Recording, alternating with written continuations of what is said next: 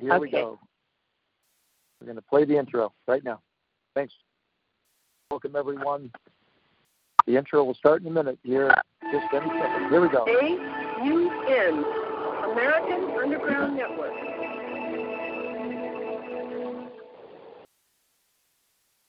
The primary reason why the individual citizens of a country create a political structure is a subconscious wish or desire to perpetuate their own dependency relationship of childhood. Simply put, they want a human God to eliminate all risk from their life, pat them on the head, kiss their bruises, put a chicken on every dinner table, clothe their bodies, tuck them into bed at night, and tell them that everything will be all right when they wake up in the morning. This public demand is incredible, so the human God, the politician, meets incredibility with incredibility by promising the world and delivering nothing. So who is the bigger liar, the public or the Godfather? All revolutions have been led by young people.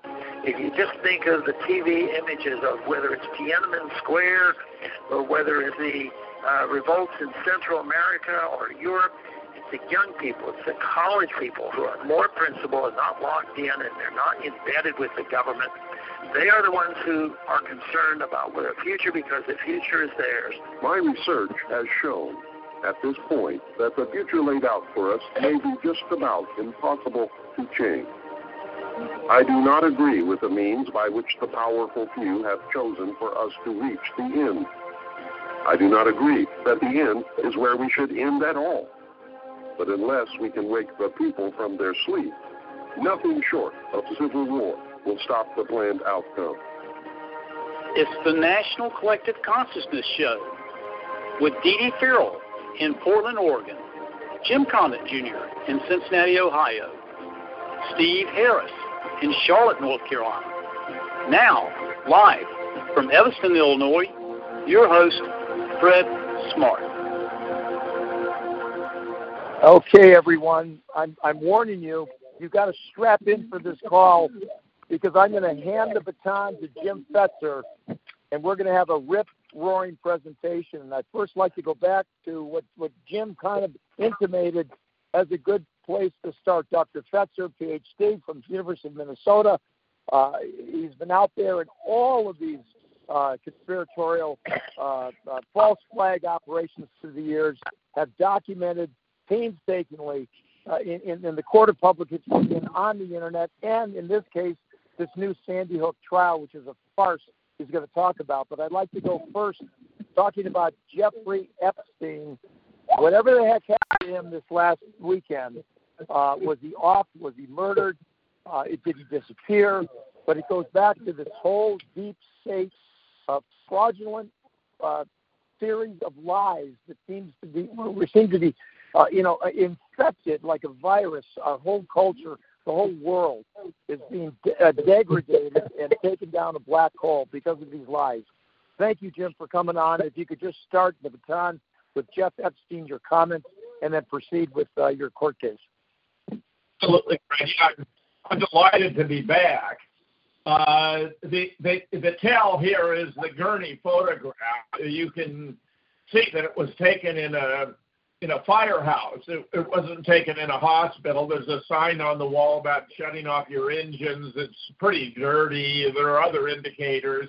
It appears that this was a training photo for EMTs, and they used it to add an image that was supposed to look like Jeffrey Epstein. But interestingly, it appears that it was actually Tony Rodham, who is Hillary's brother, who died on July 7th, to my knowledge, unknown causes, as a way of telegraphing to Hillary that Jeffrey is alive and well.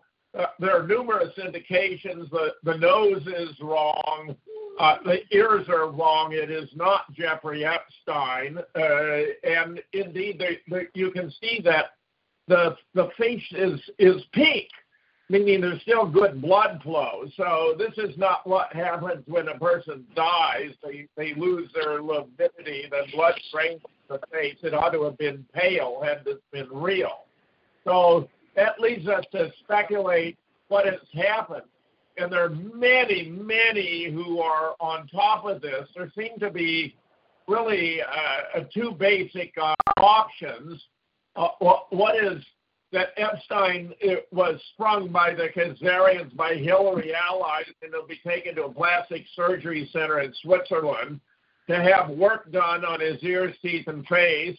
Then he will go to Israel and retire in luxury because he's a national hero there for all of the good work he's done running this pedophile honeypot entrapment for powerful, influential politicians in Washington, who appear to include, by the way, Chuck Schumer, Nancy Pelosi, Hillary, and Bill Clinton, needless to say, but also a host of others. Indeed, we have new revelations from depositions in one of the lawsuits by the victims identified Bill Richardson, to my surprise, who was the former governor in New Mexico, former head of the DNC, and from the state of Maine, he was the former head. George Mitchell, a former head of the Senate. We've all known about Alan Dershowitz being on the agenda here. Plan B, that Trump is a genius, that Epstein is actually in a secure base. It appears to be a military base in Germany where Hillary can't take him out. Mind you, she has a history of eliminating witnesses. And I and others are inclined toward option B. In fact, part of what I'm giving you here and now is from Robert David Steele's website, where Steele was a former CIA, a very good guy. I collaborated with him on several projects, including a 9/11 memoranda for the president, and subsequently Sandy Hook memoranda for the president, which you can both find for free on his website at Robert David Steele. So that's my basic opening number. Now, this is so blatant. What's going on here is so obviously a gross violation of protocol. He'd been on a suicide watch after what appears to have been either an attempt at suicide or an attempt at murder. There was a cop implicated in the murder of 4 in a drug deal who had been his cellmate who was being questioned about it. And it looks very much as though once he was on suicide watch, you had closed-circuit television covering him 24/7. You had guards looking on him like every 15 minutes or so. Now it's turning out we're getting belated reports that the guards were snoozing, that they were faking their logs, and Epstein had been taken off of suicide watch. Well, the public is very much alarmed by this. Zero Hedge had an article about it entitled "Heads Must Roll, Outrage Grows Over Epstein's Mysterious Suicide" that had something like 10,000 comments, 99% of which were attacking the official story that he had committed suicide and died. In fact, we have a report from a former inmate of the facility that it would have been impossible for him to have committed suicide. There's none of the accoutrements that would have been required, no bars to hang from. Even the sheets actually aren't made out of cloth, they're made out of paper. The bed was a low structure. I mean, it just wasn't possible. So it looks as though he was swapped out. We have a couple of reports about that taking place by someone in a military uniform, which in my opinion, is consistent with the idea he was taken to this very secure base in Germany.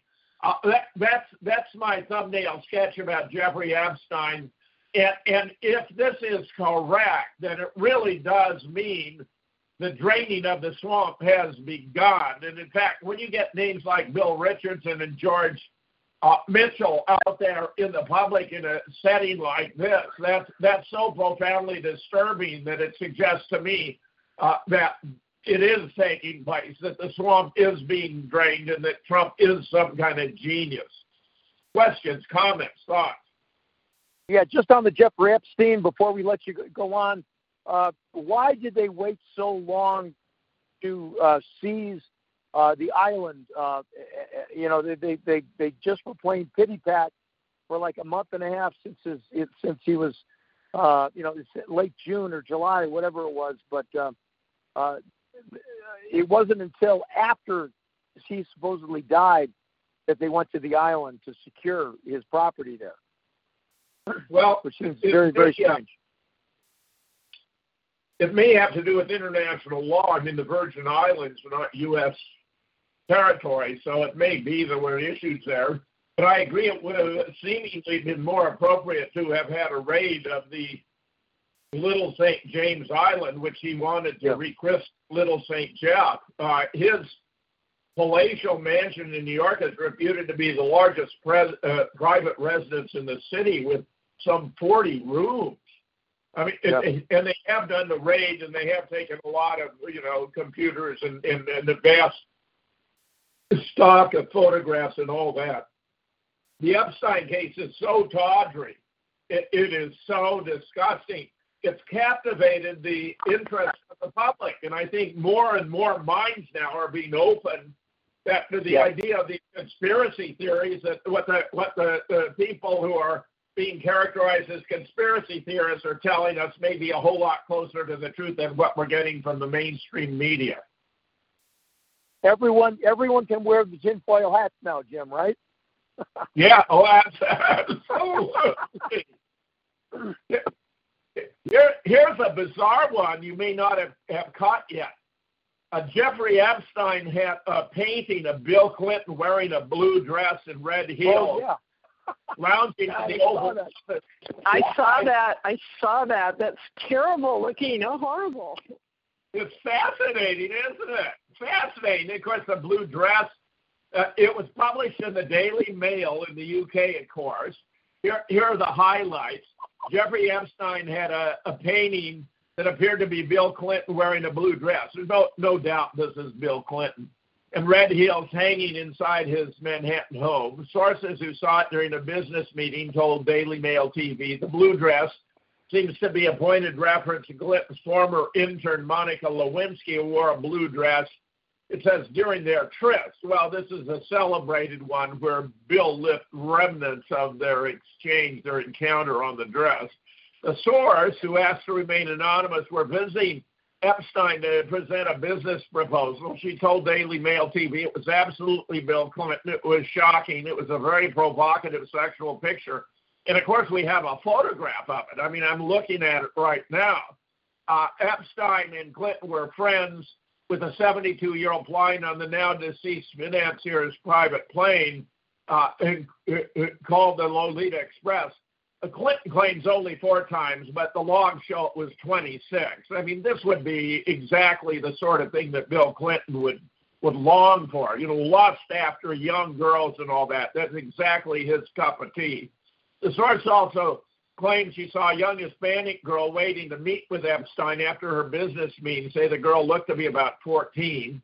All this looks totally bona fide to me.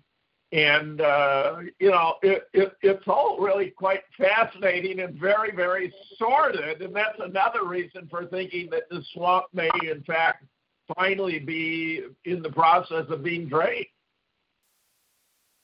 Wow. And I tell you, when they confronted Trump with this, he dished it right back and say, the real thing that people need to analyze is why was Bill Clinton there 26 to 28 times? Go figure that one out. And you'll find something. Well, Bill Clinton has a terrible history with women. I mean, it's very, very bad. Roger Stone published a book about it called The Clintons' War on Women that has a whole lot of fascinating revelations. If any of you want to dig deeply, that's a good place to go. But Hillary herself, I mean, it's completely disgusting because there were a whole lot of videos of these sadistic styled sexual encounters and murders on the Anthony Weiner laptop. We were getting reports at the time from that hardened NYPDs who'd seen everything were reduced to tears by what they found in these videos here. That Hillary wouldn't get away from this. That even his strongest supporters aren't going to be able to excuse this. At the time that was breaking out, by the way, I had just done an interview with Jim Rothstein, who's an NYPD Gold Shield detective who cracked many pedophile cases in New York, only to see the district attorney quash them on political grounds. He may be our nation's leading expert in this area. And when I gave to him a thumbnail summary of what was coming out of the NYPD about the Wiener laptop and asked if he were surprised, he explained to me not at all, because based upon his experience, 70% of the American political elite is engaged in pedophilia. That's his number, not mine. 70%. Oh, my God. Oh, my God. Jim, 6, 7, 8 NYPD police officers have committed suicide in the last 2 months. What's going on there? Wow, Fred, that's news to me, but that's terribly interesting. I wonder if Hillary's got to them, if they were people who had access to the Wiener. In the last 3 to, or maybe it's 3 to 6 months, but there was a guy who did a whole expose on YouTube and went into this in depth about the strange rash of NYPD suicides of officers that are in these departments that should be overseeing things related to these cases. Well, I'm telling you, Hillary plays hardball. This is a very nasty piece of work. The American public, if they knew the truth about Hillary Clinton, they would be nauseated beyond belief. They would not believe that this person could have come within a hair's breadth of becoming president of the United States. And that election, by the way, was rigged for Hillary. The polls were rigged. In Michigan, they found ballot boxes had been stuffed, that they had more votes than they had voters. I mean, it was unbelievable. That's where Jill Stein did the country a service by asking for there to be a recount in Pennsylvania, Wisconsin, and Michigan. Because in Pennsylvania, because they use these touchscreen machines, you can't do a recount, which in my opinion renders them unconstitutional on their face. I mean, how could anyone who lost an election then contest it when there's no actual record of the votes that were recorded? In Wisconsin, where we have paper ballots and then optical scan counters, it turned out that Trump actually picked up, I think, 174 votes. And when it was very accurate, and Trump actually picked up. But in Michigan, it was a complete disaster, overwhelming evidence of the state having been rigged for Hillary. Pretty fascinating, all things considered, because nevertheless she lost Michigan anyway. And it turns out, as I may have explained in past presentations here, studies by Boston University and the University of Minnesota showed that it was voters in rural counties that had suffered many casualties from the ongoing wars in the Middle East that judged Trump to be the less likely of the two candidates to continue those wars. Not with certainty, but that he was the less likely. I don't think anyone could doubt that judgment was correct. Hillary was in precipitated slaughter of Libya, which may be the most humane society ever created on the face of earth, by Muammar Gaddafi. And then when he put up no resistance and was surrendering to a location specified by the Department of State, Hillary had his convoy traveling under a white flag of surrender interdicted, had him brutally murdered. He was raped with a bayonet. I mean, it was really disgusting. But this is the real Hillary Clinton. When she would later be interviewed about it, she paraphrased Julius Caesar in relation to the Gallic Wars, where Caesar had said, "I came, I saw, I conquered." And Hillary said, "We came, we saw, he died," and cackled about it. I mean, that is the quality of the woman, really an inhumane person. I mean, she's truly despicable. And there's a mountain that goes with us, a mountain. God, oh, my God. Now, Jim, you are in this Posner lawsuit are faced with $1 million. I mean, this is crazy, and they're preventing you and your colleague from presenting evidence in this case. Correct? Well, it's really such a bizarre thing. I can't believe I actually lived through it and watched these atrocities taking place before my very eyes, Fred. I and Mike Palachuk have been representing ourselves pro se because no one has been willing to represent us given the unpopularity of skepticism about Sandy Hook, which really is a reflection of the profound impact of television and propaganda, because I guarantee you nobody died at Sandy Hook, just as the book declares. You can still download it, by the way, as a PDF for free, where I released it to the public after Amazon banned the book on the 19th of November, after it had gone on sale on the 22nd of October and sold nearly 500 copies already. You can find it just by putting in the title, Nobody Died at Sandy Hook, but add PDF. Because this guy, Leonard Posner, who brought the lawsuit, who's one of the fake Sandy Hook parents, is quite, in my opinion, an internet terrorist, a cyber terrorist. He has boasted of being responsible for the removal of tens of thousands of content items from the internet. I have no doubt whatsoever that a blog I had in which we demonstrated that his purported deceased son, Noah Posner, was actually a fiction made up out of photographs of his purported older stepbrother, Michael Vabner, where 6 of us went to work on this blog, and we showed they had the same eyes, they had the same eyebrows, they had the same nose, they had the same mouth, they had the same ear, they had the same shape of skull, and where I invited Larry Rivera, who's mastered the principles of photogrammetry, which is the application of mathematics to the study of photographs, and had produced a superposition of Lee Oswald over the facial features of the man in the doorway in this most famous photograph taken by AP photographer James Ike Alchins in Dealey Plaza on 22 November 1963 to verify what we'd already established on the basis of the height, the weight, the build, the shirt, and the T-shirt, to wit that this was Lee Harvey Oswald,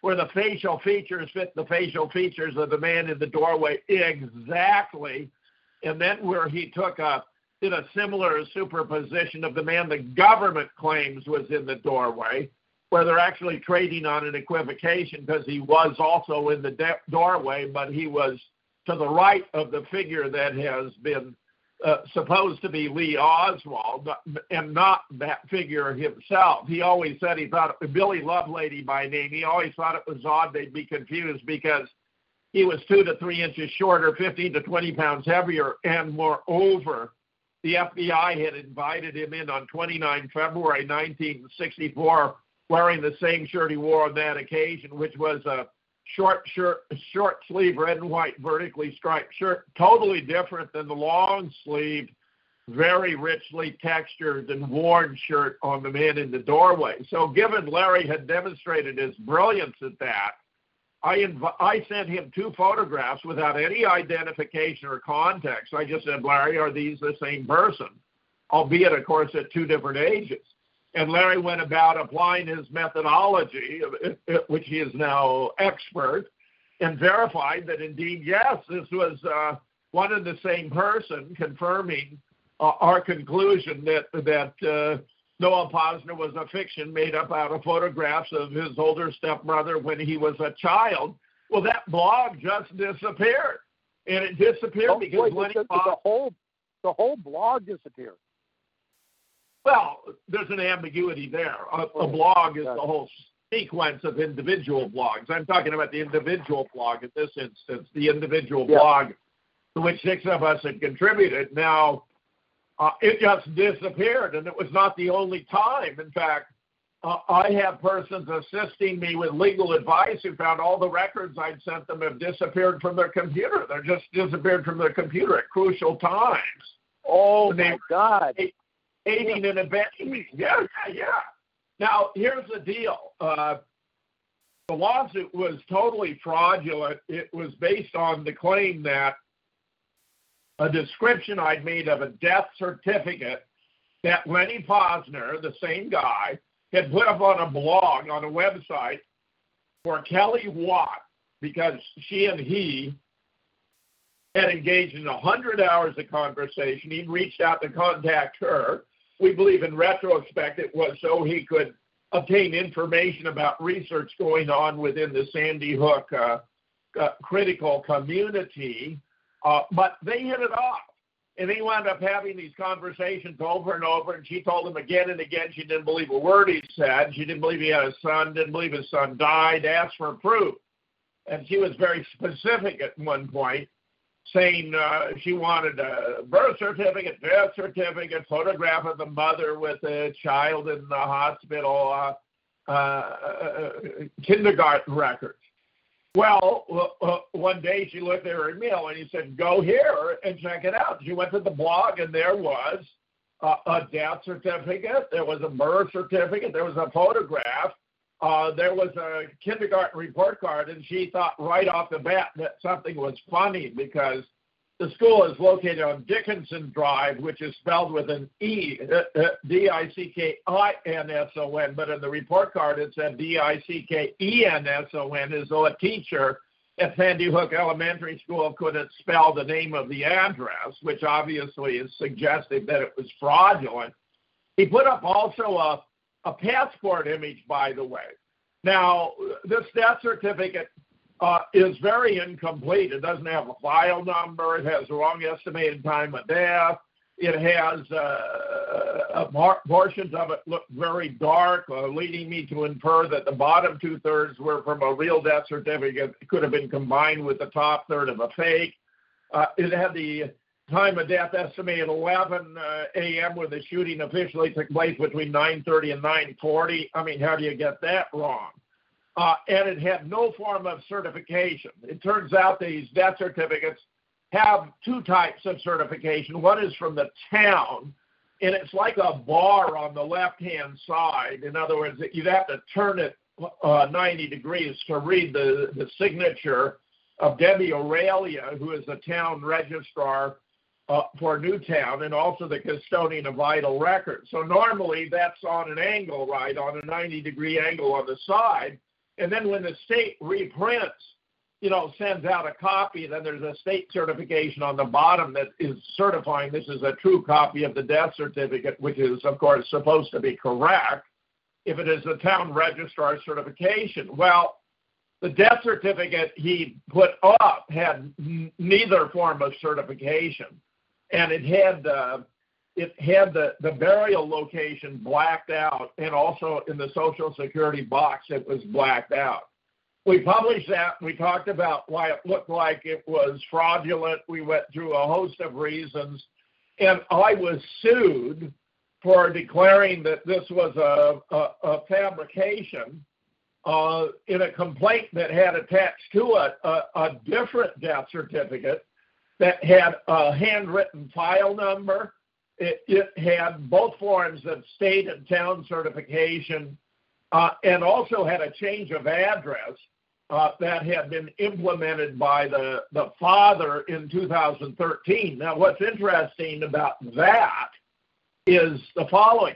He put up this death certificate for Kelly in 2014. So he was putting up a copy of the death certificate he already knew was not accurate because he'd already revised it in 2013. Now, the revision is most interesting and peculiar because he changed the address of the purported decedent, from his mother's address, where he was living at the time he died, according to their story, to his father's address. And it says, right at the top of the corrected by request of Father Leonard Posner. Another oddity about the death certificate is where it has informant's name. It asks for a first, middle, and last name, and he uses his nickname, Lenny Posner. Well, let me point out the obvious. Nobody changes a residence after they're dead. I mean, this was very peculiar.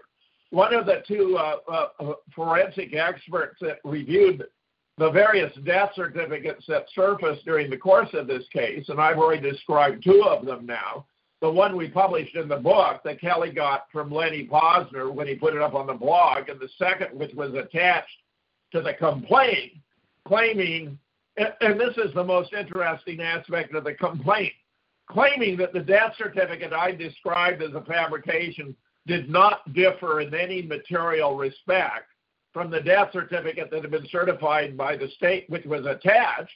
But, what could be more material than the fact that the one had neither the state nor the town certification and no file number, and the other did? I mean, this lawsuit was a logical absurdity from the beginning.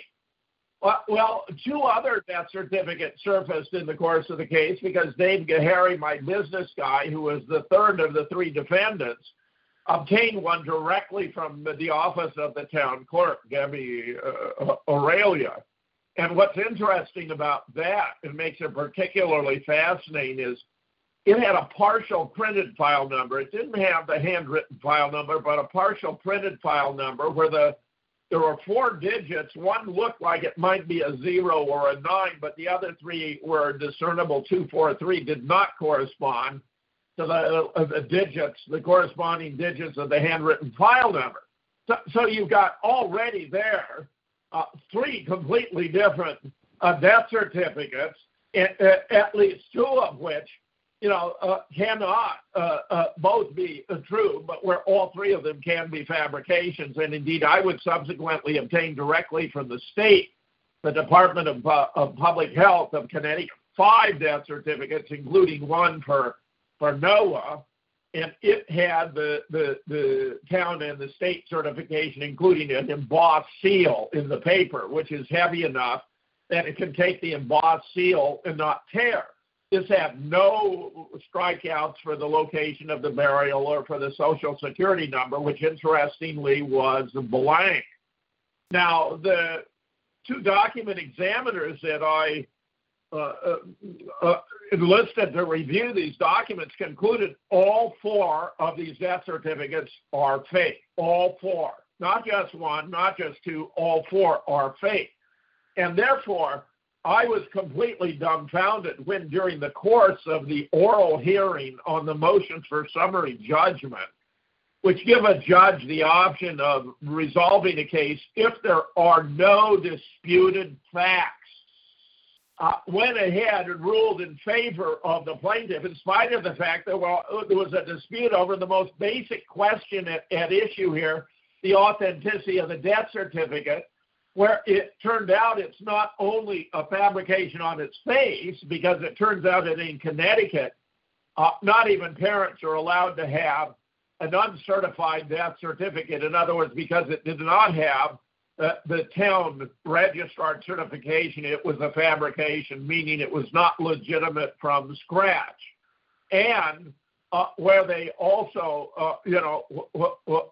of course, given that I had my document examiners concluding all these death certificates were fake, how could he possibly go ahead and make a ruling in a summary judgment when there have to be no disputed facts? He just set the findings of the forensic examiners to the side, saying those are just opinions, as though all opinions were on a par. I mean, we all have opinions, but some are better than others, more well-founded, and these were opinions by 2 document examiners who are experts.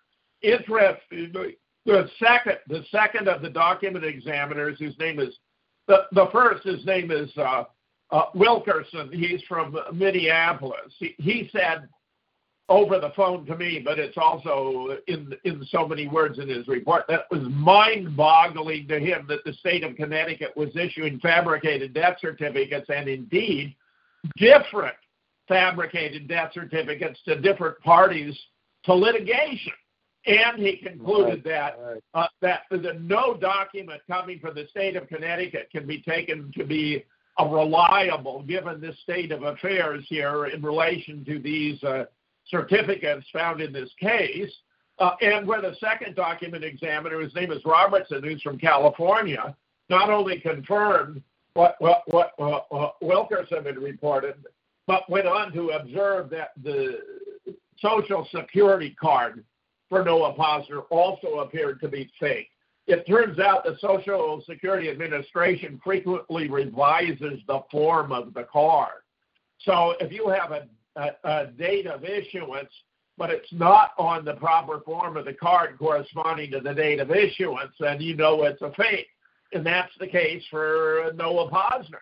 Plus, we had independently looked at this passport photograph that Lenny had put up on this website, and it's obvious. It doesn't require an expert to determine that the passport is counterfeit. because the image is too large in relation to the space allocated, and the Department of State is very, very specific about the exact mathematical proportions. It cannot be a snapshot. It's got to be a formal photograph looking right at the camera, but this is a snapshot, and the proportions are all wrong. So it's even a non-expert could conclude. So what have we got? We got death certificates that are fabrications. We got a Social Security card that's a fake. We got a passport that's a counterfeit. And we got the proof that Noah Posner is a fiction that was manufactured out of photographs of his older stepbrother, Michael Vabner, as a child. And yet the judge ruled that there were no disputed facts in favor of the plaintiff. I was dumbfounded. Jim, so where does this stand right now? Where does this case stand right now? Well, because of the blatancy, we submitted what's known as an interlocutory appeal to the Court of Appeals for the Fourth Circuit here in Wisconsin. Now, there are three criteria under which they will certify, which include that irrevocable harm is being done in the meanwhile, and there's a high likelihood of prevailing if the case were to be retried, where we, had gangbusters, and of course the judge had blatantly violated the protocols for a summary judgment. So we submitted an application for interlocutory appeal. The plaintiff opposed it. We submitted a reply. And like last week, let me see. I've got it right here in my hand. Let's see what's the date here. They have August 9th, they issued a finding that they were not going to consider that we had not met the criteria under the Wisconsin statute for an interlocutory review. Now, that's all the bad news. That's all the downside. The upside is I have finally secured legal representation with a major law firm right here in Madison, and I'm very, very impressed by my attorney. Wow. God bless that, Jim. Jeez. I know. That's a breakthrough. Oh, my God. This has been a turkey shoot for them, dealing with non-lawyers. Yeah, exactly. This make a huge difference. Now, we face a trial for damages in October, and as you were implying, they're going to seek $1 million in damage from the two of us. It's ridiculous. It's preposterous. I mean, look, truth is an absolute defense to defamation, and what we said was true. Some of the reasons I cited at the time turned out to have been false, because there were these variations in typefaces and fonts, but it turns out the way these death certificates are produced, they go through the hands of three different parties. It begins with a medical examiner. He fills out a part of it. That is the one with the part with the dark background. Then the town registrar fills out her part. Then I think actually before that, the top part is filled out by the funeral director for the burial. And then the town registrar does her certification, and thereafter, then the state would issue copies of what's supposed to be a correct death certificate because it's got the certification of the town.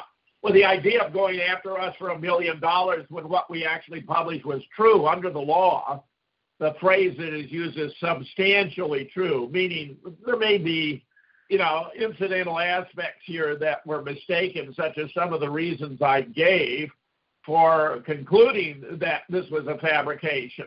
But since it's a law in Connecticut that not even a parent can be in the possession of a non-certified death certificate, what we published in the book is true, substantially true. And therefore, there ought to have been a granting of my summary judgment, not a granting of the plaintiffs. I mean, and to have all this unfolding before my very eyes, it was just shocking to me. I had presumed going into the oral hearing that it would be very straightforward since the law and the evidence were on our side, and it was really astonishing to me to see how it all transpired. Unbelievable. My God. Oh, Jim. Jim, weren't there supposedly 26 kids that passed away at Sandy Hook, the non-open elementary? 20 kids and 6 adults. But, you know, Fred, I mean, I mentioned you can download the book as a PDF. Just put the title, Nobody Died at Sandy Hook PDF, and you'll have some options there. I brought together 13 experts on Sandy Hook just to give illustration of our competence. One of them, Dr. Eowyn, who maintains the Fellowship of the Mind's website, had already published 80 articles about Sandy Hook. I myself had already published 30. So I brought together 13 experts on Sandy Hook, including 6 current or retired PhD professors, where we concluded the school had been closed by 2008. It was loaded with asbestos and other biohazards, damaged by a hurricane. They even had a major flood in the area in 2007. It had been closed by 2008. There were no students there. That was, in fact, a 2-day FEMA exercise, a mass casualty exercise involving children, presented as a live event. They actually had the rehearsal on the 13th, and you saw all of the features that go with a FEMA drill. They had a sign that says everyone must check in. Well, we even have the manual for the 2-day exercise. It says right in the manual, everyone must check in. With the controller upon arrival, they had porta potties in place and pizza and bottled water. Have you ever heard of porta potties, pizza, and bottled water at a crime scene, at a mass shooting scene? They had all these parties with name tags on lanyards, and that's how FEMA identifies the participants, by color-coded name tags on lanyards. You had parents bringing children to the scene. I have yet to hear of a parent who would bring a child to the scene of a child shooting massacre. I mean, it's all ridiculous. The evidence is overwhelming. So they ignored all the evidence. This was something that happened during the trial, Fred. I need to spell out. I had in my answer to the complaint, and you have 2 choices basically when you're served with a lawsuit. You can seek its dismissal, or you can answer and join issues. I sought to answer and join issues because I had all this evidence.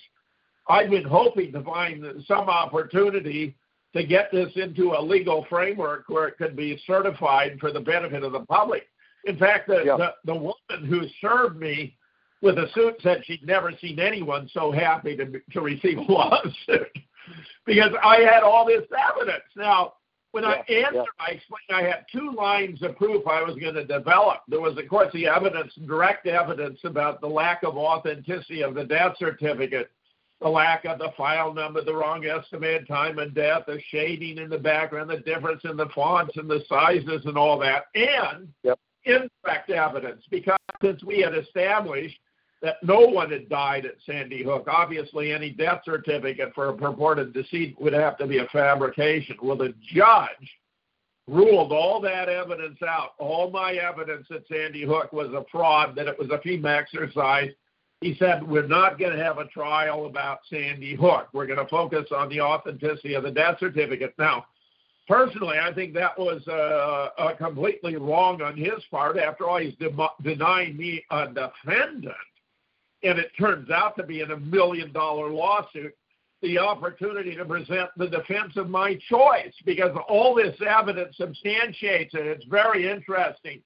Someone else who's done legal research on my behalf has come up with a case from 1917 involving Tribune News Service, where they were being sued, I think, over a sentence or 2. And the reasoning in this case was that since they were only picking out these sentences, they were tacitly acknowledging the truth of the rest. Now, it turns out that doesn't have quite the right format to be a precedent in this case. But the legal reasoning is fascinating, and it suggests that they were just picking out 2 or 3 sentences from a 446-page book, where actually the discussion of Leonard Posner and Noah Posner is relatively incidental. I don't believe their names appear on more than 17 pages of a 446-page book.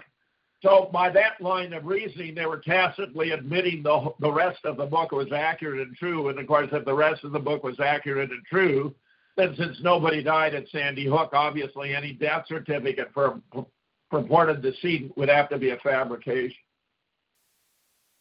So he ruled that out. I wasn't allowed to bring in any of that.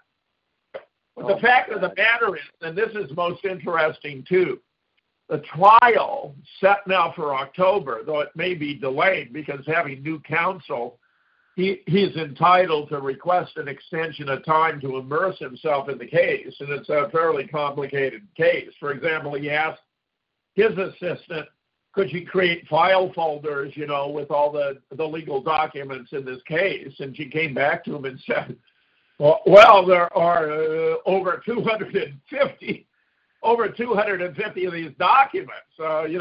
He has access to all the electronic files now that he's representing me and Mike Palachuk. But the fact is, he sure deserves time to go more thoroughly through this than the time he would have if, in fact, we were to go to trial on I think it's October 10th that week. So I'm expecting that he'll apply for, and in all probability, but it's not a certainty because the judge doesn't seem to be, enthusiastic about this lawsuit. It's not a certainty it'll be granted, but it would be appropriate that it be granted and give him more time to sink into the suit. But he's already showing a very comprehensive understanding of the issues. So here I am being sued for $1 million for over a death certificate I'd never before seen, to wit the one attached to the complaint, never commented or published upon. I mean, that's about as absurd as it gets. But this is why I've become completely disillusioned about the state of justice in the state of Wisconsin. My God. Jim, what about Wolfgang Habib? Is he in the background somewhere for all of this? Well, Wolfgang is still pursuing his issues, and he it's interesting. He was sued by Lenny Posner on the grounds of purported invasion of privacy for publishing some personal information, no doubt inadvertently by Wolfgang. And the suit was being heard in Florida, and Wolfgang was dutifully going to every meeting.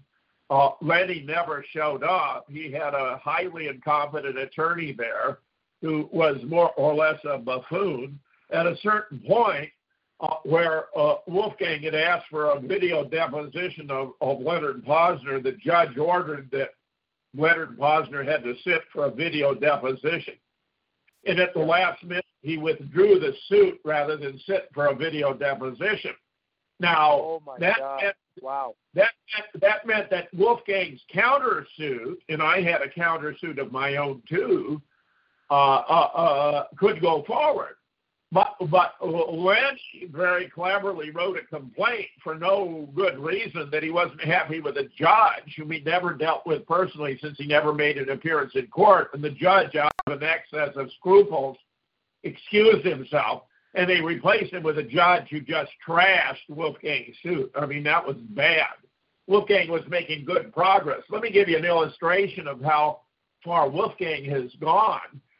He, of course, is a former Florida State Trooper, former U.S. Customs agent, former school principal, and nationally recognized school safety expert. So he began making FOIA requests and inquiries about Sandy Hook in order to learn what had happened, get this, so he could advise other school systems on what steps they needed to take to ensure it didn't happen to them.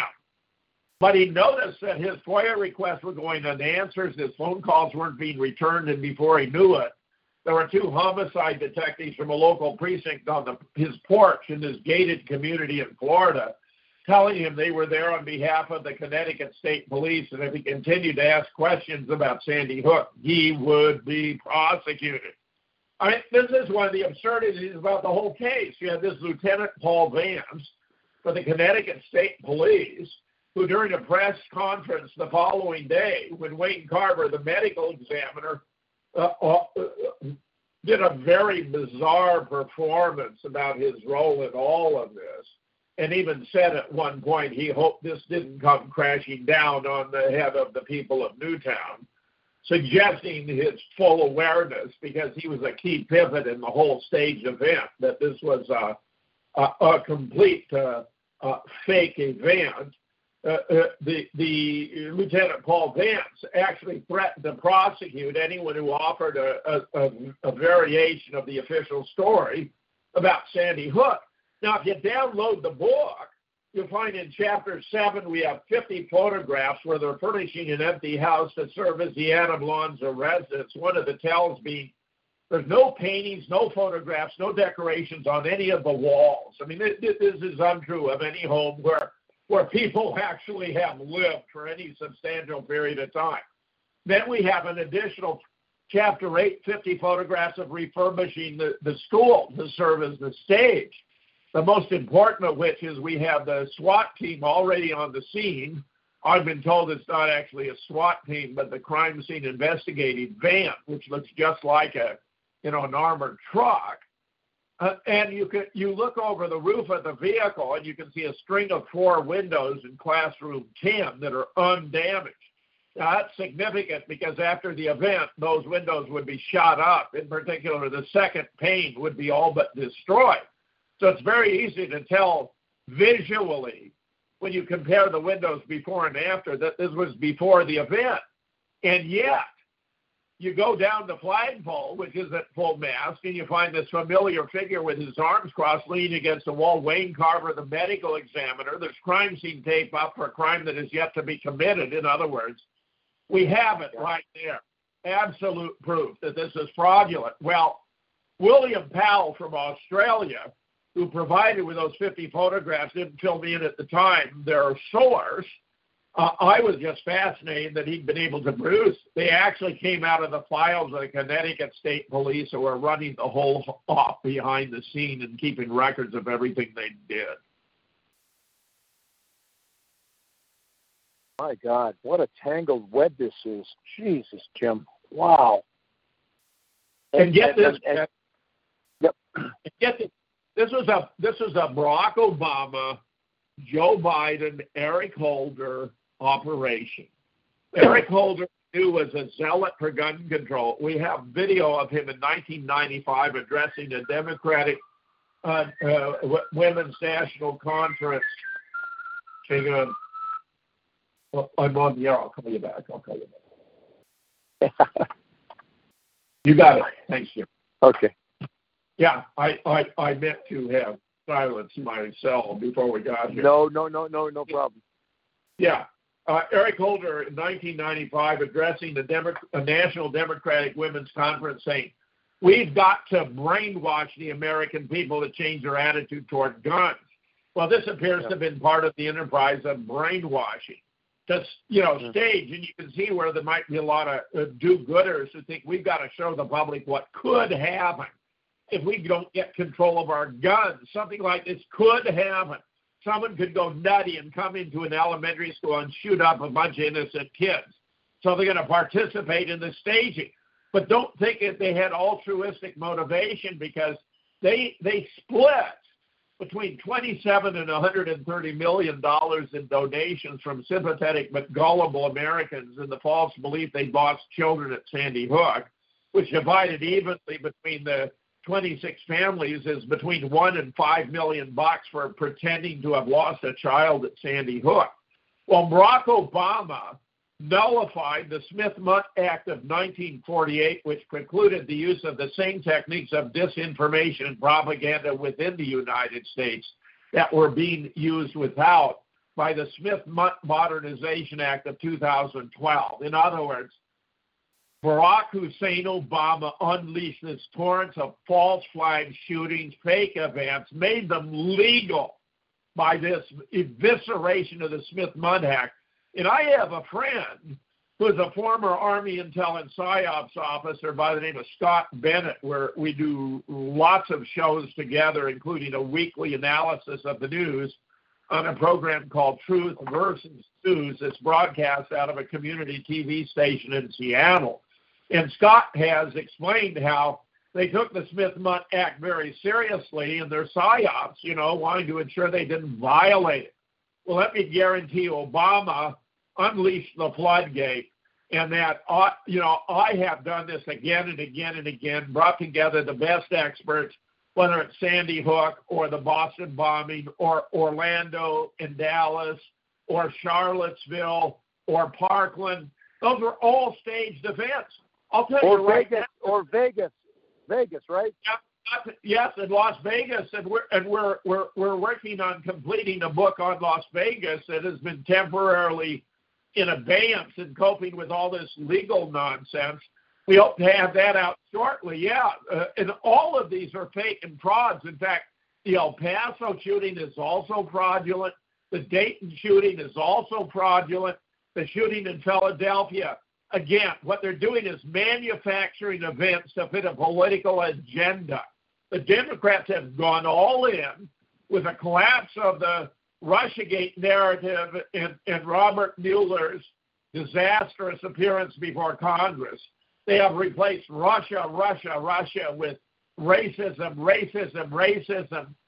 gun control, and open borders. And frankly, that's going to be a disaster for the Democrats. It turns out that, we have really three political groupings in the country. Speaking generally, you have the Democrat third, you have the Republican third, and the Republicans are virtually united about Trump. He gets like 95% approval rating within the Republican Party. And then you have the 1/3 of independents. And believe me, they're not eager for open borders. They're not impressed by the idea of allowing mass migration into the United States. In fact, interestingly, most Latinos are not enthusiastic about it. Why? Well, because they came in the legitimate way. They went through the legal process, and they've now secured a place in society. They're productive tax-paying citizens. They don't like the ripoff this represents any more than do ordinary other American taxpayers. So I think that they have selected a trifecta that is a virtual guarantee for disaster in 2020.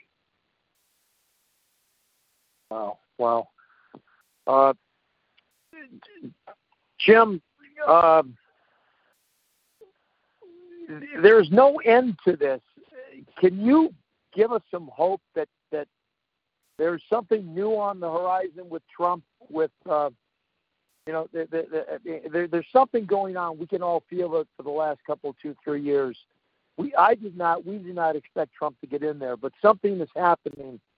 And when Trump signed that executive order at the end of 2017, affecting the property of anyone suspected or confirmed to be involved in human trafficking, that applies to Epstein. That applies to all of these people, correct? Yeah. Yes, and I do think this is an indication that, in fact, the swamp is being drained. I mean, look, I'm very unhappy with Trump's foreign policy, which was just the opposite of the reason he was elected. I mentioned how all those voters in rural counties made the difference because they thought he was going to end the war in the Middle East. Well, he's gone on a rampage. He's been following a Zionist foreign policy. He's even threatened to attack Iran. Pulling out of the Iran deal was an absurdity. Iran has not launched a war of aggression against any other state since 1775. Iran was not seeking to develop nuclear weapons. Our own intel agencies declared that to be the case in 2007, reaffirmed it in 2011. Even the Mossad came on board in 2012 that Iran was not seeking to pursue nuclear weapons just 3 weeks before Bibi Netanyahu went to the United Nations and asserted precisely the opposite. And so you have Trump nullifying what was easily the most notable foreign policy accomplishment of Obama, namely the Iran deal, even though it was completely unnecessary because Iran was, in fact, not seeking to develop nuclear weapons. Trump, to this day, I'm convinced, still thinks that this $150 billion we gave back to Iran was American taxpayer dollars when it was frozen Iranian assets. I mean, there are things he just doesn't seem to understand. The idea of giving Jerusalem to Israel when it ought to have been part of a comprehensive solution and should be an international city, of giving the Golan Heights to Israel, which is completely absurd to the rest of the world. This is Israeli-occupied territory, and there appears to be a vast natural gas deposit beneath the Golan Heights that could be put to the benefit of every Palestinian or refugee in the Middle East. And then defunding the UN refugee organization assisting the Palestinians. Those were wrong, completely wrongful acts for which I have condemned him. What he has done well has been to revive the economy, reduce unemployment, call out the fake news media. He's done a lot of good things, but it's a very complicated assessment. On the other hand, I have a perfectly clear conscience in voting for him over Hillary because, look, if Hillary had become president, we probably wouldn't be having this conversation because World War III would have annihilated us, years ago. I mean, really, she is such a nasty piece of work. So it's a complicated case. The Democrats' problem is they don't seem to have a way to get a handle on Trump. He's a media genius. Let me give you an illustration. Remember not so long ago when this Jim Acosta guy and other of the figures from MSNBC or CNN would be confronting Trump regularly during press briefings? Well, Trump has simply abandoned the press briefing, so now they only can question him when he's headed to a plane or a helicopter. Oh, yeah, that's right. Brilliant. They don't get their FaceTime. They don't get their moments of self-glorification. It is. It's a brilliant stroke. He's a master of the media, and his use of Twitter is completely brilliant. Now, we have three major factions in the Democratic Party. One is the Squad, the most extreme, Alexandria Ocasio-Cortez, Ilhan Omar, and their two friends. Now, I happen to like them a lot. I'm really glad they're around. I find them extremely interesting. Often they make, issues that otherwise wouldn't have been placed before us. Ilhan Omar seems to have got herself in some kind of legal entanglements over having, it appears, married her brother in order to give him U.S. status. So that's a sticky wicket. I have liked her on multiple grounds, and she's been an outspoken critic of Israel. And I believe that Israel is the source of a whole lot of problems in the world today. Obviously, not all of them, but when it comes to acts of terrorism, Israel and the United States are the two greatest terrorist nations in the world today. Though Muammar Gaddafi observed that if you want to end terrorism, all you have to do is lob a cruise missile into the city of London, that 1 mile square independent city where all the Rothschild banking empire is located. So I can't say he's wrong. He knew what he was talking about, and the guy was a great figure who belongs in a pantheon of heroes. But then the second group is the progressives, well, really the socialists, represented by Bernie Sanders and Elizabeth Warren, who are being critiqued by the moderates, such as Tim Ryan, who are explaining all this free stuff isn't going to go down well with a great independent center that are going to decide the election. And then you have Kamala Harris, who is very skillfully, surgically skewered by Tulsi Gabbard over the Forum campaign, which is supposed to be based on doing justice for black and brown people, where Tulsi exposed she'd done precisely the opposite as Attorney General. So Fred, they have very little to fall back upon. And it looks as though this gun control agenda is becoming the primary objective. I have been predicting we're going to have more and more of these fake staged events. Let me illustrate for those who may not be aware of what I mean when I talk about El Paso, for example. We have a photograph of the shooter coming into the Walmart there, and he's wearing trousers that have these big cargo pockets. I was went up to the Dells today, and I had those big cargo pockets on the shorts I was wearing. But when he's arrested going out, he no longer has trousers with those cargo pockets. So what did he decide? While I'm in Walmart, I might as well pick up a new pair of trousers during the mass shooting. I mean, it's absurd. Completely absurd. And then, as Jim Stones observed, Walmarts are just laden with cameras. Well, he was in there for 20 minutes. 20 minutes, 30 cameras, 610 hours of footage. We haven't seen any of it. Not only that, but as Jim Stone also observed, that Walmart could have easily been evacuated in about 90 seconds, and then he's got no one left to shoot.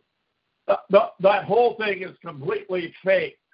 What we have with the Dayton shooter, by the way, it turns out he actually died in Connecticut in 2014. In other words, it's another fabricated event. Turns out the politics for both of them is really not quite what they wanted, because the Dayton guy turns out to be an extreme leftist who's actually an active Antifa member and who never was even opposed to the Second Amendment. I think this turns out to be also true for the El Paso shooter. But look at the politics of the situation in El Paso. Who is from El Paso? Whose campaign is Beto O'Rourke, right? He thinks this is going to resurrect his campaign just the way 9/11 made Rudy Giuliani a hero. If you didn't know that Rudy was deeply involved in planning 9/11, you might have been played by his seeming heroic response. Knowing what was coming, he had plenty of time to anticipate. There's much more to be said about that, but look, we even have a brand new video where you can see some of these Philadelphia cops splashing fake blood on themselves. It's only a 14-second video clip. Get this, Fox News, too. We have a report where a Fox News anchor is talking about a third shooting at another Walmart, and then she looks and, she says, this hasn't happened yet. It's reporting. Yeah. Fred, it's that bad. This is garbage. This is total bullshit. They're giving us one fake shooting after another. And here's something else they don't seem to understand. Gun ownership and homicide rates are inversely related. You have more guns, you have fewer homicides. You have fewer guns, you have more homicides. This is true worldwide. If you look at the demographic patterns, the U.S. and Canada have among the strongest gun ownership in the world and also lowest homicide rate. Brazil, low gun ownership, high homicide rate. Africa, low gun ownership, high homicide rate. Russia, low gun ownership, high homicide rate. Well, somebody's going to say, well, if they don't have guns, how are they killing each other? Well, it happened in London, too. London banned guns, and they've had an epidemic of knife attacks. People are killing each other with knives, machetes, even swords. I just saw a video last week where a guy, purportedly an ISIS member, was slicing and dicing a German citizen with a samurai sword. I mean, I saw that. Video. So I said that this London thing, when the mayor of London, is banning knives, I said, what's next? Are they going to ban potato peelers? Yes, they had to ban potato peelers too. Now, look at Chicago. Chicago has the most stringent gun laws in the United States, but it also has the highest violence. How dumb are we supposed to be? Those gun laws don't work. Taking firearms out of the hands of law-abiding citizens does not make us safer. Not only that, but Mayor Pete was talking about how we need to commission the CDC to conduct studies about guns and violence. Well, it turns out the CDC has already conducted studies about guns and violence. It turns out that defensive gun use is overwhelmingly more prevalent than the world imagined. In fact, a study done based on statistics from 2008 showed that defensive use of guns by persons to defend themselves from criminals ran from 500,000 to 3 million. 500,000 to 3 million defensive uses of guns. Another study estimates there's over 1 million defensive uses of guns, and that they're saving on the average between 162,000 and 200,000 American lives every year. I mean, it's idiotic to think you can disarm the American people and thereby protect us. In fact, it's quite obviously not the case. The opposite is so. I'm hoping that Trump will pass a nationwide concealed carry, because that would do more to reduce gun violence and crime than any other action. When the bad guys have no idea who might be armed and able to take them out, their behavior changes dramatically. Well, Jim, we're going to open it up for comments and questions. Anybody out there? I know Jim's been going for an hour and 15 minutes here. We want to try to keep it limited to, an hour and a half or so. But comments and questions for Jim Fetzer on anything we've discussed tonight. Feel free, *6 your phone, or we'll have TalkShoe unmuted here. Go right ahead. Anybody out there?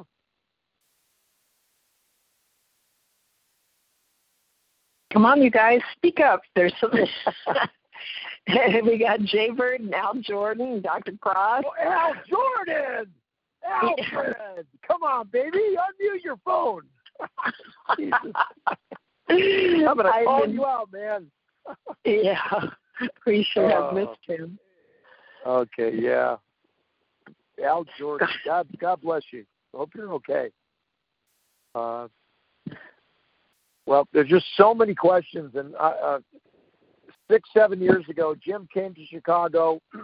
We brought him into this studio that is now being used for all of these network shows here in Chicago. We did our best to do an expose of his updated research on the 50th anniversary of JFK. And it's on YouTube, smartbandwidth.youtube.com. But, and Steve helped us behind the scenes. But there's just a ton of information out there. That was a lot of fun, Fred. I really enjoyed doing that with you. Just in case someone wants further evidence that this was Obama-Bush Biden Holder operation, where, by the way, Eric Holder met with the governor of Connecticut on the 27th of November, just a couple of weeks before Sandy Hook. And the governor, during his press conference, said that he and the lieutenant governor had been spoken to that something like this might happen, leading me to speculate, spoken to by whom? Something like this, what could he possibly mean? There are really only two options: that someone was going to go berserk and shoot up a bunch of kids in a public school in Connecticut, in which case the governor, having been spoken to, obviously had an obligation to put out the word for the school system to tighten their security to ensure that this would not happen, which he did not do. Or alternatively, that he'd been spoken to that they were going to take an abandoned school, conduct a FEMA exercise, and present it as a live event to promote gun control, which is exactly what happened. And the party by whom he was spoken to was clearly Eric Holder. Now, in addition, get this. In November of 2012, on the PBS show Greater Boston, hosted then by Emily Rooney, the daughter of Andy, had as its guest the mayor of Boston, Thomas Menino. The topic was gun control, and Menino essentially bragged that he was good friends with then Vice President Joe Biden, who had called him and told Menino that by January of 2013, gun control in the U.S. would be a done deal. Rooney asked how or what could change for legislation to pass so quickly. Menino wouldn't say, but that Biden assured him something would happen to bring it about. I think we have a comment from Jaybird. Are you going to speak up, Jaybird? Yeah, James, where's the best place to go to get this information? I searched you on YouTube. I searched you on the internet, and basically what I came up with was Twitter. But where's I am on Twitter at Jim Fetzer. I have a friend in Cleveland who convinced me to get active on Twitter. I have a blog. Now, I have lots and lots of blogs. I mean, there there must be, I think I might have close to 1,000 blogs now. JamesFetzer.org, JamesFetzer.org. And if you just start working backwards, or you could do a search on Sandy Hook. I mean, there are quite a few on Sandy Hook, but a whole host of other issues. If you want any of the books, Amazon has now banned 5 more of my books. They have banned the book about Orlando, about Charlottesville, about Parkland, about the moon landing, though I believe that's because it has chapters related to the Holocaust, over and beyond, and the book about Boston, which is absolutely sensational, unbelievably thorough. So for those, you want to go to moonrockbooks.com, moonrockbooks.com, where you can get the books before, they're absolutely abolished. I mean, Amazon being the biggest book distributor in the world, banning these books, it's some kind of an indoor record. For us, we have, 12 books. To have half of our books banned, that really means we're doing something right. Now, what you're actually looking for may be videos, and I have hundreds of videos out there that have been taken off of YouTube, but in most cases, they've been preserved on 2 different secure websites.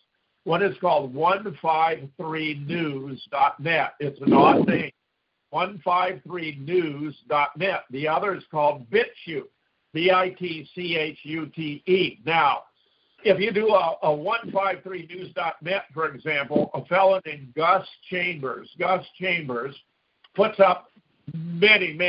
He's put up hundreds of my videos, and he puts them up in several different categories. If you go there for Gus Chambers, 153news.net, Gus Chambers, Jim Fetzer, you're going to find the bonanza. Go to JamesFetzer.org. Just look at the menu bar there, and there are 2 different categories for videos. You're going to find a lot of videos are also archived and available right there through my blog. Now, a couple of those that might be of special interest here would be, for example, the Sandy Hook update. Tracy loses, Wolfgang wins. The deep state strikes back. Just remember Sandy Hook update.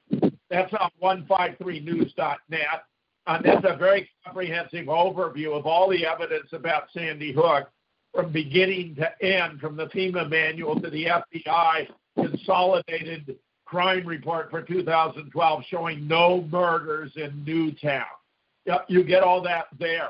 Another good one, there's called False Flags on 5 Fronts that I did in Seattle, where I'm giving you a bare bones about Sandy Hook, Boston, Charlottesville, Parkland, and Las Vegas, okay?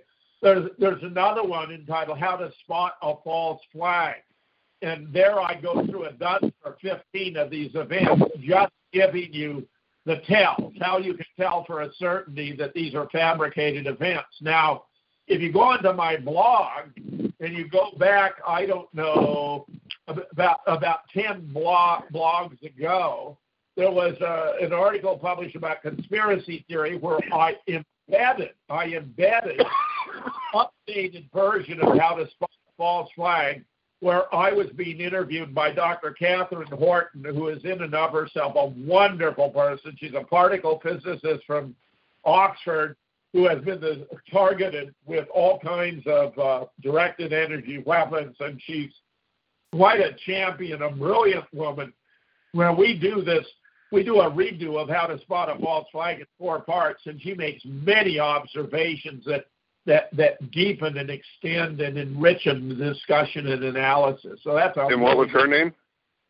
Her name is Dr. Catherine Horton, Horton. And you can find that she has a blog too, Stop 007. Stop 007, I think it might be .org, but it might be .com. And she's got those shows archived on her site too. And a lot of the documents related to my Sandy Hook lawsuit are there as well. Oh, here's a particularly good one. I was in Chicago a couple of months ago and invited by a group that calls themselves the College of Complexes to talk about the lawsuit. And I gave the talk for about an hour. Then they had like 10 minutes of questions and answers, and then they opened it to the floor. and gave anyone who wanted 4 minutes to attack me any way they wanted. It was exhilarating. I got some really nasty attacks, and I loved the whole bloody thing because it was so totally unfettered, and then I had the opportunity to respond. So you might also look for the college. I think actually I sent it to Fred in relation to this. I think you got to the link there that it's up for my talk here tonight. That College of Complexes was probably the single presentation I most enjoyed I ever gave because it was so completely unfettered in terms of free speech. I loved it. And you don't think Jeffrey Epstein is dead? No, Epstein appears to have been swapped out and taken to an air base in Germany where Hillary can't knock him off.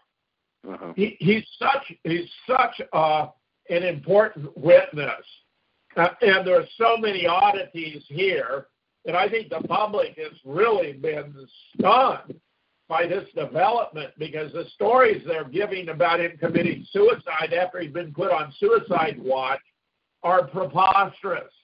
So, and this is why I think that now we're witnessing a gradual transition in the public mind, realizing that those guys that have been dismissed as conspiracy theorists may be telling us more of the truth than we're getting from the mainstream media.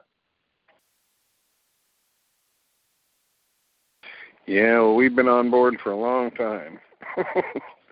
Hey, Jay, a lot of those links that Jim was talking about, Steve's got up on the newsletter. Okay. Yeah, they're in the newsletter, Jay. A lot of them. Okay. Cool. Yeah, we got a whole bunch of them out there. Okay. Well, I really enjoy these opportunities, Fred, coming on with you guys. I know this program is an institution in and of itself, and I really appreciate these opportunities. If anyone else has any questions about any of this, one last call. One last call, guys. We're going to give you one last call. Oh, come one, come all. Anyone? Let me mention. I have just published a short book entitled "Exposing the Russia Hoax." It's only 132 pages long. It's available as an ebook for $9.95. It's from A to Z on the Russia hoax, which has proven to be a calamity for the Democrats, in how Hillary and the DNC collaborate with corrupt elements of the Department of Justice and the FBI to sabotage the campaign of Donald Trump and to undermine the legitimacy of his administration. It's a fascinating story. The distributor has it marked at higher prices in a paperback and art, but I think you get the core of the book. That's the e-book is what you'd want to get. This has just appeared. Okay. Jim Fetzer, Exposing the Russian Hoax for $9, everyone. And is that over at Boom Books, the same place, Jim, or which site? I can't tell you all of that because this is a new operation I've been dealing with, and it should be pretty widely available now. But what you want is the e-book, Exposing the Russia Hoax, Jim Fetzer. Okay. Yeah. Okay, that's an e-book, everyone. Jim, one last comment or question from me. You have specialized in cognitive analysis of logical functioning units of the brain, theory, of practical thought, everything else. When you saw Robert Mueller testify before Congress that day, what was going through your mind? I was totally baffled and dumbfounded that this guy was in that. He was not here. He was not with us. He was not cognizant. He was not sharp at all. I mean, it was very, very sad to watch. Yeah, it was. It was pathetic. He was clearly just a face guy. The report actually was written by this guy, Weissman, I think, who's Hillary Park, and even was at her, celebration, non-celebration. She was supposed to win the election. A very nasty piece of work. Mueller didn't know his own report, hadn't written the report, had never heard of Fusion GPS or Glenn Simpson, which were the corrupt origins with the Steele dossier. His incompetence was mind-numbing. It was very embarrassing. These hearings turned out to be a disaster for the Democrats. So it's pretty fascinating what's taking place here, truly. Yeah, nothing's staying hidden. That's true, an awful lot, but still the social media giants are performing these massive acts of censorship. I can't tell you how many friends I have whose work has been taken down, whose channels have been taken down. Here's one more reference that's an interesting one. Mike Adams, who's been ranked as the second most influential on the Internet, did an interview with me about a year and a half ago. And I thought he wasn't even going to put it up. But when he did, he used a phrase that he'd introduced at the end of our interview. It's entitled The Most Dangerous Mind in America on False Flags and Extreme Censorship. That's a very interesting piece. It's available at Natural News, where he's going through how not only have so many of my blogs and videos been taken down, but so many of those who have interviewed me or had anything to do with me have been taken down as well. So it's pretty fascinating just to show how bad it is, how far we are from the ideals that we have been told are the basic elements of American life, freedom of speech and freedom of the press. Well, this is, and God bless this young technician or programmer inside Google who came forward with Project Veritas and actually showed his butt and was interviewed and came totally clean with the documents. So, and hopefully this will inspire more people inside Google, inside these other platforms to come forward. Yeah, just on a footnote with that, Fred, I'd like to add for Jim that I find it appalling that YouTube took down Press TV. That was just unbelievable. And a lot of the videos that are up on YouTube about historic things in Germany in World War II and all that have been removed as well. It's unbelievable. This is documented history. So they just remove things at will. Yeah, it is absolutely stunning. And moreover, let me make this point too. The problem isn't Russian interference. Get this. At the midterm, I was predicting that Trump would pick up 3 or 4 seats in the Senate and keep the House because a Rasmussen poll just published showed he had a 50% approval rating overall and 40% in the black community. When it didn't play out that way, I was baffled. But it turned out there was a hidden hand at work because a year or so later, Google acknowledged it had adjusted its algorithms and shifted as many as 76 million votes to the Democrats, which is how they regained the House. That is unbelievable. You got all this ongoing hysteria about Russia when there was no Russian involvement. It was Seth Rich. You can read about it in detail in this new book if you're not already familiar. Or if you want a more imposing task, Greg Jarrett has a brilliant book entitled The Russia Hoax that is very thorough, very clear, copiously documented. If they cared about interference in our election, they wouldn't be looking to Russia. They'd be looking to Google. But because Google is helping them, they're attacking Russia, a false claim about Russian manipulation, and ignoring Google, a true claim about their manipulation. It's outrageous, the world we're in now. Politically, it's all political theater. Almost every major story you're hearing is false or fabricated, phony or fake. Wow. Everyone, Project Veritas, the guy's name I think is Mike Voorhees, or his last name is Voorhees, Kyle Voorhees or something like that. Very inspiring interview with James O'Keefe at Project Veritas. Yes, he delivered all the documents to the Justice Department, and he released everything to Project Veritas, and it was made public when he showed his real mug, because he was incognito back in late June when Jim interviewed him originally. But Google found out it was him. I saw that interview yesterday, Fred. That was fascinating. He just dumped it out there. That's what I meant by nothing can stay hidden, because there's going to be somebody that's going to bring it out, And if people are looking in the right place, they can see that about Google. Boy, that was a brilliant move. There was another stunning revelation from Google. The CEO was questioned by Congress about Russian interference, and he explained the total amount of money Russia invested in affecting our election was $4,700. This is a $1 billion campaign. That's the amount of money he spends on a buffet for the executives of Google. Stupid. Absolutely stupid. So funny. It's a comedy of errors, Jim. It's unreal. Jim, I also like to make a statement. Please, everyone, in prayer, and Jim, you can comment. The valiant, brave people of Hong Kong who are protesting over there. Yes. They need our prayers. They need our visualization for success to overcome and stand up against the tyranny of the communist regime there. They deserve better. The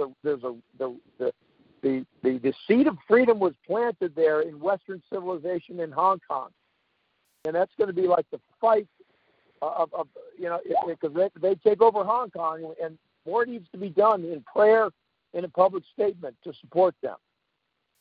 So. Yeah, I mean, I can imagine the impact they're having, because I was in Hong Kong for 3 weeks, and it never sleeps. There's no room on the sidewalk day or night to walk around. There's so many people, and they all can't be out at once because they live in high-rises. But with all those people in the street at once, that must be absolutely amazing. I mean, talk about a presence, in anywhere else you could do it, they could spread out. But there, oh, my goodness, I can't even, I saw the pictures. It was pretty amazing.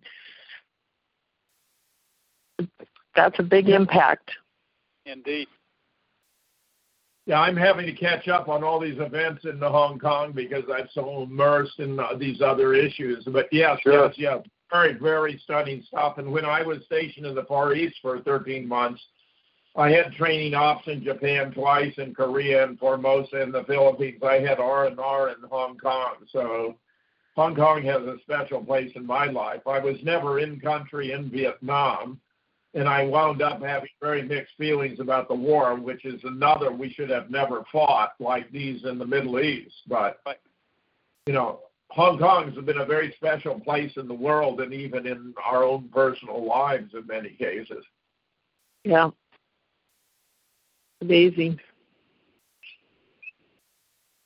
Well, it deserves our prayers and our attention. Jim, again, your presence once or twice a year on this show is very greatly appreciated. We look forward to every one of your visits over the years, and tonight's no exception. So our prayers are with you, and our support is with you. Everyone, please spread the links about Jim Fetzer. Anything you can find, please share it with a stranger, share it with a family member, share it with somebody. A good part of this fight is Jim and people like Jim just knowing that there are people like us who believe, who support, and who see a better tomorrow coming around the corner, thanks to the strong, valiant efforts of people standing up against tyranny. Jim, thank you so much for coming on. I'm kind of losing my voice here. I've had a little bit of a cold this week, but we really appreciate you coming back on. It's terrific. I love the show. I love coming on with you guys, and I'm very grateful for your support. I look forward to a return engagement in the not-too-distant future. Thank you once again. And everyone, remember what we said last week with James Yeager. Area 51 is going to be stupendous 6 months. So we are going to follow this. This is going to be unbelievable. And Jim will maybe we'll drag you back on. But the eve of Area 51 on September 19th, we're having a big bang-up show on the eve of storming Area 51. So take care. Thanks, Jim. Thanks, everyone. Thanks, Dee Dee. Good to have you back, Dee Dee. Thanks. Yes. And we'll send you the audio link, Jim. Okay. Terrific. On the show. Thanks, Brett. All right. Thanks so much. Good night, everyone. Thanks, Jim. American Underground Network.